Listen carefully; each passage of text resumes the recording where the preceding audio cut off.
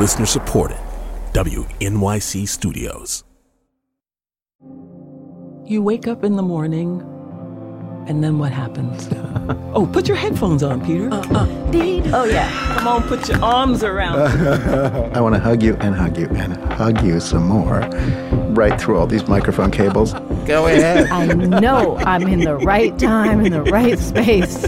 Do you feel that?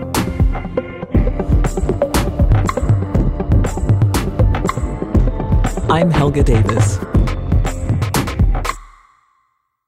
When I hear the word tradition, I usually get a little bit tense. It worries me, tradition. It worries me that perhaps something that I think or feel or am doesn't have space at that table. What's beautiful about the work that Alejandro is doing at the All Souls Unitarian Church is that he's taking a tradition of music, and he's just expanding the conversation, but with so much love, with such beautiful music, and with a group of people who really want to go along for that ride. The reason I was so excited to talk to you is that I feel like you're doing everything right. First of all, you're kind of undertaking this mission to bring contemporary classical music into not just to a new audience, but also into a church. And the first thing that I think you did right was that you put the ensemble in the congregation. Mm-hmm. And so we were surrounded by the choir. Yeah, you're part of the music. We are part of the music. Exactly. And we had all those voices move through us. Mm-hmm. And so there really wasn't anywhere for anyone to go. We were in that together. That's the way I like to do music. Mm-hmm. How do we make the audience be a part of a performance, not from the perspective of you're the listeners and you're gonna clap and you're gonna be silent. You're gonna actually participate in the experience. You're gonna be hearing each piece from a different perspective. Mm-hmm. You're going to react differently according to where you are sitting. You're going to be served this large meal that is well paced and in which all the flavors have a connection. And your job is just to react to it and to enjoy it or not. Right. But we want to challenge you with something that is more than just a presentation and in which you have just the role of being a listener. Of being passive. Yeah, being passive. And that's why I think it was so beautiful for me, because I want to participate. Right. And I feel that your invitation was undeniable, and it wasn't possible to say no. Right. Again, whether or not you like the music seemed for me to not be the point. Yeah. There was an experience and an agreement made by all of us to come together. And that's what music is about, right? And that's what music is about. Just bringing people together. So there was one moment when the sound was coming from behind us, and it was probably the most fascinating moment for me in the performance, because you see how accustomed we are to looking at something and having our looking be the way that we participate. Mm-hmm. So if we look, then we can say, I was there.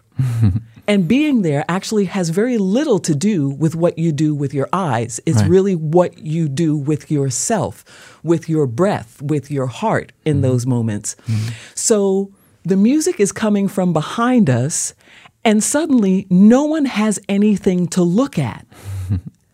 And they're the kind of audience who are too socialized to pull out phones or anything like that. Mm-hmm. So everyone knows that that's not allowed. And then people are not talking, obviously. Mm-hmm. And they're not necessarily looking at each other, and they don't know what to do. But there came a moment when the room got so still, And it was as if people finally got it. There's nothing for you to do here except be here. And the room got so still and so peaceful and so quiet. Do you feel that too? Of course. The energy, when it's right, you feel the energy. It's all over. It's all around you. I mean, you can hear the silence that you get when you're having the right moment. It's a different type of silence. It's a silence that is charged. It's It not is, just right? empty. It's Yes. charged. And I absolutely felt it several times during that program. I was just mentioning before that in order for that to happen, you need these elements, right? You need a perceptive conductor, a conductor that is able to connect. You need a very responsive choir that is able to give more than they think they have. Yeah. And a very, very, not only attentive, but hungry audience like yourself. Hungry. I'm definitely hungry. Just wanting to take everything in. Sometimes even when people don't like it, if they have that kind of attitude, they'll find something interesting in it.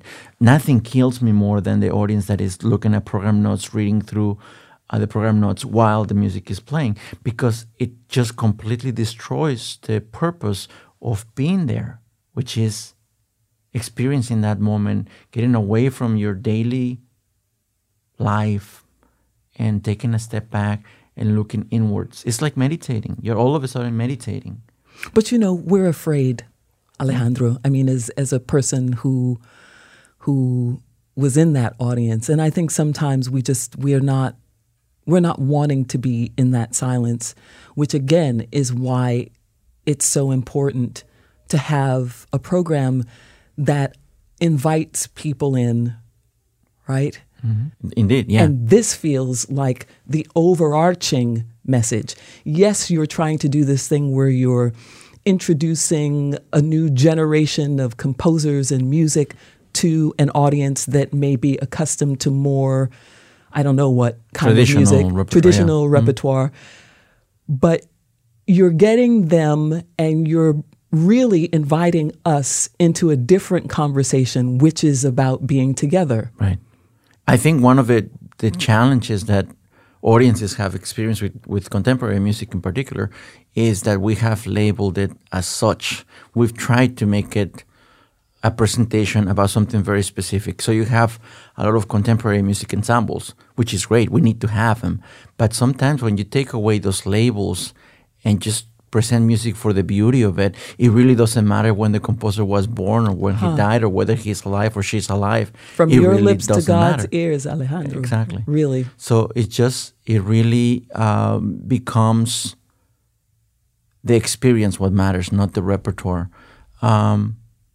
And presented the way I think I'm attempting to present it makes the music be as spiritual sometimes as any Bach cantata. You know, Bach is one of the greatest composers, I think, in history, and certainly one of my greatest inspirations. But when you present something by Taverner in a way that is spiritual, not as contemporary music, but as spiritual music, it just completely changes everything.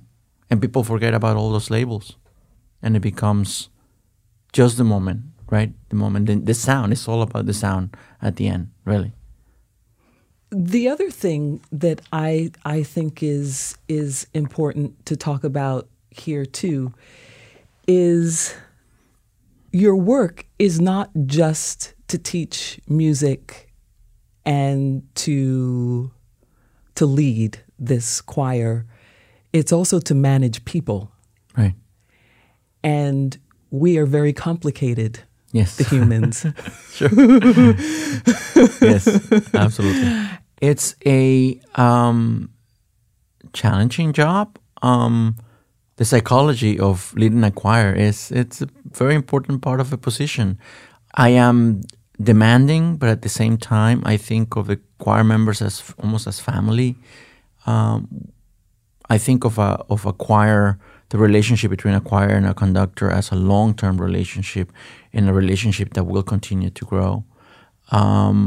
Just like in any relationship, at the beginning it feels a little awkward and you have to, try a little harder to be around each other and all that. But soon enough, all those barriers go away, and then you begin to enjoy each other, not only for the pleasant things, but also for the quirky things or the hard things.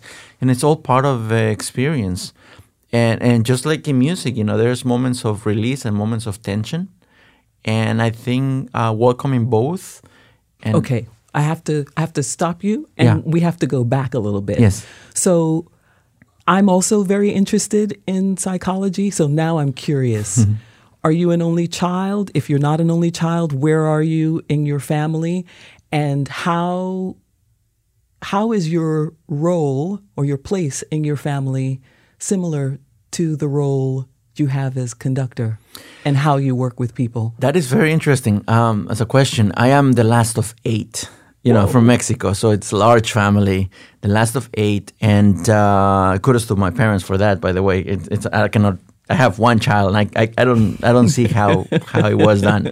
But in any case, to your question, observing the dynamics between my brothers and sisters and their children and the cousins and all that, when you are the last child of such a large family, really you start analyzing everything.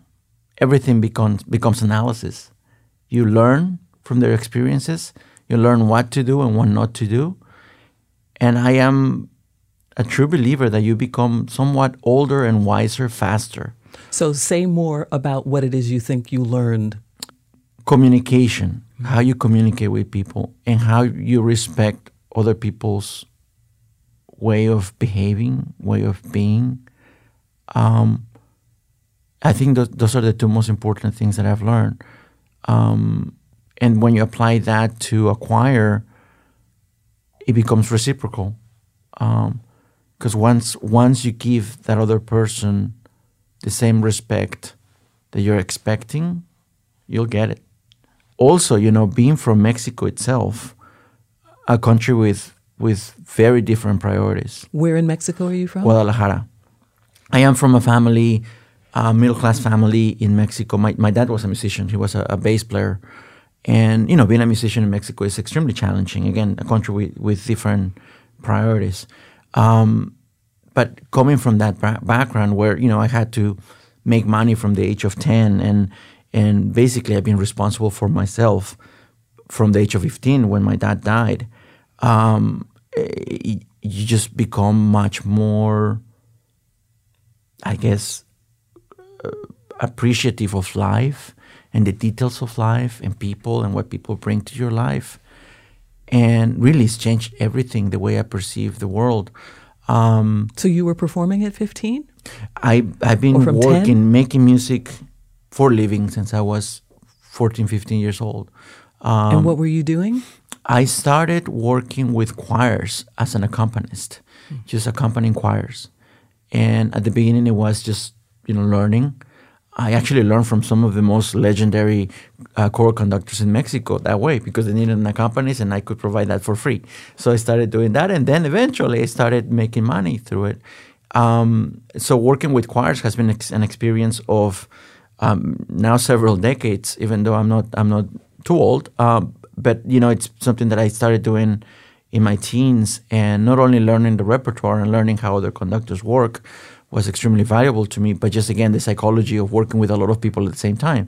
Because you have to understand, when you put a lot of choristers together, people change. It's like children all of a sudden.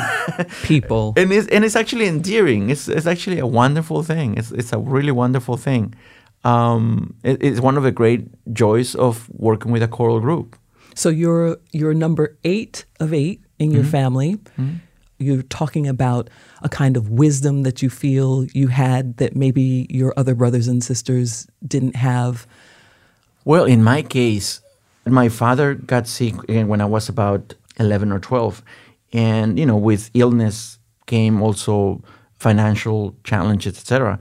So all that experience for me as a child, and then as a teenager finally losing my father, it really changes you completely. So those struggles, at the end, change your perception on life, on music.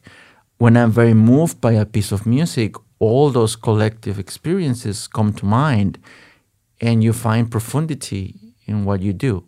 Again, it is not something that I wish on anyone, but if you think about it, everyone in life suffers one way or another, right? We go through trials and tribulations, and the way you've experienced those moments in your life really shape up how you make music, because music is all about feelings at the end, right? And feelings, emotions, and I think it has had a really great impact in my music making. In what way?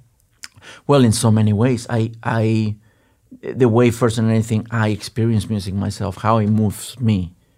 It moves me deeply sometimes, and how I can connect my experiences, whether they be beautiful or tragic, and communicate them to another group or to my instrument when I'm playing the piano. It is, I think, very important. You know, when you think about all these composers, Bach, Schubert, Beethoven, you know, they suffered tremendously. And it's unbelievable the things that they went through. I mean, Beethoven, from when was it, 1778 to about 1808, created the most incredible music there's ever been created. In just even less than that, in 8 years, from 1800 to 1808, he composed 6 symphonies, an opera, some of the greatest chamber music ever, the greatest string quartets ever written, some of the greatest sonatas ever written. I mean, I cannot think of any composer that in 8 years was able to do all what this. He did. Mm-hmm. At the same time, he was losing his hearing. He was having abdominal pain on a daily basis. He was having inflammation in his feet and his hands. And how a person that suffers so much can create something so beautiful, the only way to explain it is by taking the challenges of life and somewhat translating them into sounds, into music. And that's how I see myself. You know, whatever happens to me in life, again, whether it be joy or tragedy, I try to translate it into emotions that go into my music making. Was your father your first teacher? He taught me music theory and things like that. So he was your first teacher, right, in a way. And then did you know that you wanted to play piano? What was his instrument? Bass. Okay. Well, first than anything, I was started very late. I was first in a choir. I started in a choir for about 2 years, boys choir. Then when my voice changed, I moved on and I started playing the piano. So I was already, maybe 11 or 12 when that happened. That is very old for a pianist, right. For a professional musician. But I liked it and I practiced somewhat. But then when I was about 14 or 15, a musician from the States came to Mexico, a pianist, Richard Tetley, his name, and he took me in as a student. And he thought I had talent and he encouraged me. So I started working harder. But then my dad got sick. And when he passed away, I had to be realistic and decide what to do with my life. It's such a horrible word. And music, realistic. Music didn't. Yeah, exactly. Music didn't seem like a realistic choice. Yeah, exactly, for you. like a good choice. So I applied to architecture school. I got in. I was ready to go, and then I gave a recital. It was in May of 1994, thinking that was it. Just to wrap things up. So I gave the recital, and in the audience there was this couple, a gentleman from the United States, a lady from Britain, and they came to the green room afterwards, and they said they loved what I was doing and my interpretations, and they wanted to have a tape from the performance. So we gave them a tape. We became friends throughout that summer, but without me knowing, they contacted a bunch of people in the United States. Wow. And they say, this kid has talent, and I think he should be receiving some help so that he can continue his studies. Because I told them, I want to be a musician, but I don't think I can. So they eventually found this school that was interested in me, Shenandoah University in Winchester, Virginia. And after the whole application process, I was given a full scholarship, 4 years, free ride, room and board, tuition, everything paid for. They even got a family to pay for my plane ticket. Wow. It's amazing. It's just been a long journey. I remember telling my mom when I was packing for the trip, it'll probably be just a year, and I'll try to just learn English, and I come back, and I'll study architecture, do something with my life. And I'm still here. And you're still here. I went on and I got married here. Now I have a baby that was born in New York. And again, it's mind-boggling how life takes you on this different path, that sometimes you don't anticipate. What about your little one? Santiago, How is he? wonderful. He's now a year and a month, or 13 months, and he is so cute. I mean, he just again changes my life, every day. It's always different. It's amazing how observant you become when you have a baby. I didn't realize that. Say more about that.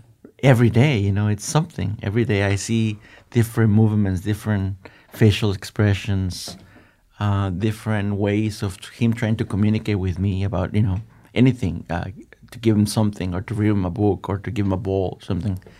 It's amazing. And I think that since I had him, I see music differently. And I open a score and I see things that I didn't see before. You become more observant. You really start to get more from what you are looking at. It can be mundane, or it can be something like a score, a piece of music, or listening to a piece of music, and you really become more aware. And I don't think it's unique to me. I think really when you have something so precious to take care of, and you're on top of every detail, I think you become more open. I think it's like a filter that kind of goes away, and you have all of a sudden more awareness of things. It's amazing. Is he in the church with you when you have rehearsals, or does he come? Is he trying to sing? What's he doing? Well, first thing, I think he loves music, because if we try not to do too much TV or anything like that, but if we show him something on the screen that doesn't have music, he doesn't care. But if there is some music involved, he'll just all of a sudden pay attention. And it doesn't have to be kiddie music. It can be, I play him sometimes Berlin Philharmonic concerts and things like that, because I'm looking at things like that. And he likes it. The funny thing with that, that question that you just asked, when he was littler, he could sit down for a long time and just be quiet and just listen. But now he gets excited and he shouts. So he's not as welcoming in a rehearsal environment as he used to be. But that's just normal of kids that age. And I just hope he learns to love music. Mm-hmm. That's important to me. I don't care what he does with his life as far as his profession, but I want him to be happy. Of course, that's all I want. But I hope music is a big part of his life. Yeah. It's the most delicate and difficult experiment to have a child. And, there's no manual for it. You don't get a bunch of books, but your child is unique. It's a very unique being, and the responsibility is so huge. Yeah. And with regard to your father and your music and all of the things that you have accomplished and achieved, what's the effect of not having him? Or I don't want to presume anything. Maybe you feel you have him. Yeah, and I do. So I'm right. So I want to take that back. No. It's a valid question. I was always inspired by my father. He was, he was the principal bass player of the orchestra in the city. That was a big deal. Now, Mexico has different priorities. People in Mexico love music like no one else. I mean, music is everywhere. You go to a party and there will be music. Not from the speaker, but actually somebody pulling out a guitar and making music. So being a musician in Mexico is highly respected, but it's not always financially appreciated. The government doesn't support it as much. The private sector doesn't support it as much as in the United States. Excuse me. So it's a challenge. But I always admire him. He had a lot of respect from a lot of colleagues, and I realized that I wanted to be a musician pretty late. And the funny thing with my situation between my father and I think when he was around, I didn't have a clear sense that I wanted to be a musician. Because? Well, he died when I was 15. At 15 is when I finally got to study with somebody that really thought that I could do this for a living. And then that's when things got difficult. So I don't think he ever had the sense that, okay, he's going to do what I do and he might be good at it. And I never got the chance to show him that I had potential to do that. So I go back to my childhood memories of music with him. He would take me sometimes when I had a day off from school to a rehearsal. I remember very vividly one moment. I was about 10, but I was in the theater. My dad was playing, and big program. They had Richard Strauss's Don Quixote and a bunch of other Germanic, big pieces. And then at the end, they closed with a Mexican piece called Huapango, which is kind of like the second national anthem for Mexicans. It's beautiful, it's gorgeous, it's simple, but as a Mexican, it just really makes your chest, come out and feel very proud. So I remember I was sitting there with my mom in the concert, and, the concert went by, right? Almost close to the end, I start hearing this music, and it just sounded different. So I look up, and I remember started hearing the percussion and the bass, and I started to pay more attention. And it was the Huapango that was being played. And I stood a little taller, and I was so moved by it. And I very clearly remember I was 10, but I really felt, this sensation in your skin that you get when you're very excited or very moved about something. And I didn't know how to react to it. It was just the first time I felt something like that. And I went backstage afterwards to say hi to my dad and all that stuff. And a clarinetist, a friend of the family, came out and said, "So what do you think of Don Quixote?" He thought, that was the piece that... And I was like, well, I don't remember much of that, but I really love Huapango. That was just amazing. I couldn't find words to express how I felt. But that's the first time that I felt a real connection with music in association with my dad, with what happens on stage, with how music makes you feel as a person. That was the first time I realized, wow, this is really powerful stuff. And now you see it in your son. Yeah, exactly. I mean, it's so visceral, it's so real. And as you said at the beginning, it's so hard to describe. It's just hard to, so abstract at the same time, that there's always this big search for trying to make it even more powerful, if that's even possible. I want you to talk a little bit about the experience of music through the body. Mm-hmm. What happens to you physically when you're conducting? That's a good question. Let's see. Well, if you look at a conductor, just look at a conductor, and you don't include the sound in that experience. It's a dance. It's just a dance. You look ridiculous probably if if you were just looking at that without any music, but it is a dance, and it's a very, very physical activity. I always feel that the best conductors are the ones that are able to connect with that dance element in the music. So I do think that music and the physical experience of making music, it's very present. It's very important. That connection is very important. I remember when I was at school, playing the piano, and the first time I played for my teacher in my when I was doing my master's degree in UT Austin in Texas, I finished my piece of music that I played for him, the first one that I played, and the first thing he said is that he thought I had a very strong physical connection with the instrument. That I really enjoyed the tactile sensation of making music. And he had not seen that very often, that most people enjoy that oral sensation as pianists. But I had a real sense of enjoyment from just feeling the instrument and how that translated into body movement. And I think that's helped me a lot as a conductor. I feel very comfortable. For me, conducting is kind of like speaking. I don't think about it. I just start feeling it, and it just happens.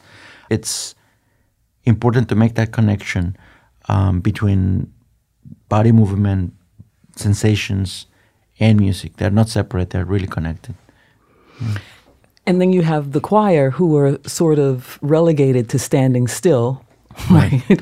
So Yeah. that they catch. Right. Well, but it's it's something that I always try to mention to my choir, to relax, to feel the music. You don't necessarily need to, tap to the music to feel it. If you move a little bit, if you relax your knees a little bit, you start opening up to music a little bit more.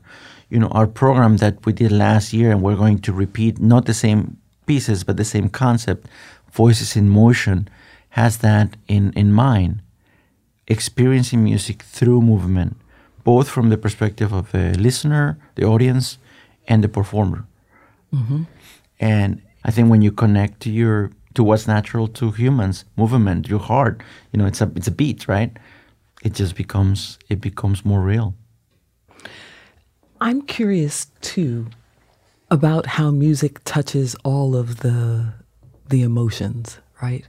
So I have my clean my bathroom music. I have my if I'm having a particularly anxious moment, there are a couple of songs that I love. Like I put my underwear on and my socks, and I dance around my living room and like clean the windowsills and okay, enough of that. But music and grief as a way through grief. Mm-hmm. Talk a little bit about how you feel music not helps the grieving process, but just the relationship between music and grief. Well, first than anything, you're right about that. There's music for every moment, and it's not the same for every person, right? Right. Music is probably the closest bridge to the soul there is. I remember when my dad passed away, there is a song called Amor Eterno, Eternal Love, by a Mexican singer, pop singer, called Juan Gabriel.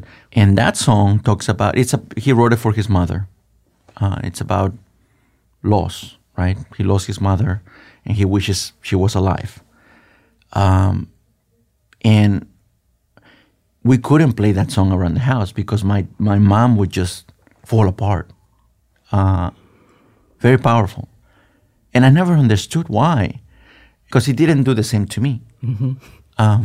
I would hear it, what's the big deal? Why is she crying now? But, now that I'm older, I understand there is a certain series of tones or words that will strike a chord. And it's so powerful, it'll bring you to tears without you expecting it. Sometimes it's a song in connection to a moment. Sometimes it's a song in itself. There are some Bach cantatas that they're so powerful that every time I listen to them, I may not bawl and start, just, I guess, become hysterical, but I do feel very moved by this music. If I could think of one piece of music that does that to me, Mozart's Requiem, for example. If I listen to just the first movement, just how it begins, with a single beat on the strings, very simple, and then there is this hanging basset horn note that just lasts for a little longer than everything else. It's so moving. It's so powerful. And grief is the word that comes to mind when I hear that. And I wonder what was going through his head, through Mozart's head when he was writing this. As you know, he was about to die when he was writing this. He didn't complete this piece of music. He just couldn't finish it. But that connection to something that is so unavoidable, such as death, I I mean, from the composer of a perspective, what must be so incredibly powerful. I don't know other pieces of music that have that kind of connection, because again, he was very aware that that was his own requiem. Mm-hmm. Even though, it was a commission and all this, he knew he was writing that for himself. It's amazing to think about that, because if music can have such a powerful connection to somebody just listening to a song, imagine to the composer. I mean, what it can do to his soul, and how deep you can go into your soul and your mind when you're writing something like that. Here's the thing I would like to come back to with you a little bit, and that is this thing of your place in your family, and then your place in front of the choir. Mm-hmm. So they were together before you came, mm-hmm. And what was it like, your first day with them? Well, my first day with the Musica Viva choir was, my audition, and I had just 15 minutes with them. 15? Yeah, just a short time. And it all of a sudden felt like when you drive a car that just feels great, right? Mm. Just, where everything is. It's very intuitive. And it just, it just felt like the right group to work with. And I could see it in their faces. When you're a conductor and you have all these sets of eyes looking at you, and you can tell when they sparkle. Once you make a connection, it's very obvious. And it's also very obvious when it's not there. And with this group, it was just there right away. It was just part of that experience. Everybody was really connected to me, and it just felt great from the beginning. Then when I got the job, I made a commitment that I wanted to work with the same group of people. Mm. A lot of new music directors, a new administration, and they have auditions, and sometimes they dismiss people. And I made a commitment that I wanted to work with this group of people because they're like a family, and they sound great together, because they lift each other up. The choir has been in existence for about... From 1977, something like that? From about 40 years. And with the same music director. So really, it's become a very, very tight group of people. It's obviously not the same people that were there from the beginning, right. But some of their original members are still there, and it's just great to see that kind of continuity. And it is a relationship, and it's a committed relationship. Yes, absolutely. And, in this case, I mean, they have a dual role. They are in concert form, they are the Musica Viva choir. In worship form, they're the All Souls choir. It's the same group of people that sing Sunday to Sunday, and then they get to do these wonderful concerts right now 4 times a year. That's a curious thing, though, that, the church is in the business of soul saving. Mm-hmm. And you are there with a bit of a different mission. Well, I don't know if it's a different mission. I mean, my mission is... Well, your mission is beautiful music. Right. And in a way, it's like soul saving. I really see music almost as a spiritual experience. For some people, a religious experience. Even if the music is completely secular. It's still a spiritual experience, at least to me. So I in a way, it's easy to reconcile those things, particularly with a group, again, that does both, right? It's always a spiritual experience. At least that's the way I'm trying to communicate it to our audience and to our choir. I'm really looking forward to hearing what you do with the choir, with Musica Viva. I had such a beautiful experience being in that audience, and it's really great to just sit across from you and hear a little bit about your life and about your new love. Yeah.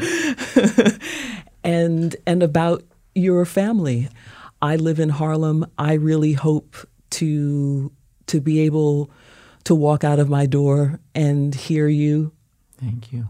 And share your desire to have more in all of our communities, and to see all of us sitting together in the wonder of what it is that we do, which is to make music. Thank you so much for coming here. Thank you, Helga. It's just an incredible opportunity to talk about music and about life, Yeah. They're so interconnected, right? That is really wonderful they are to the be same able to thing. put. Exactly. Thank you so much. Thank you so much. I wonder in what ways you experience that word, tradition. Where are the places in your life that you come up against an edge of something that you really want to change, that you really want to be part of, that you really want to see expand so that there's room for you? I'm curious. I want to know. You can email me at helga@wqxr.org or follow me on Facebook. This episode of Helga was produced by Julia Alsop and executive producer Alex Ambrose. It was mixed by Curtis McDonald with help from Hannes Brown and original music by Alex Overington. Special thanks to Cindy Kim, Lorraine Maddox, Michael Elsesser, Jacqueline Sincata, and John Chow.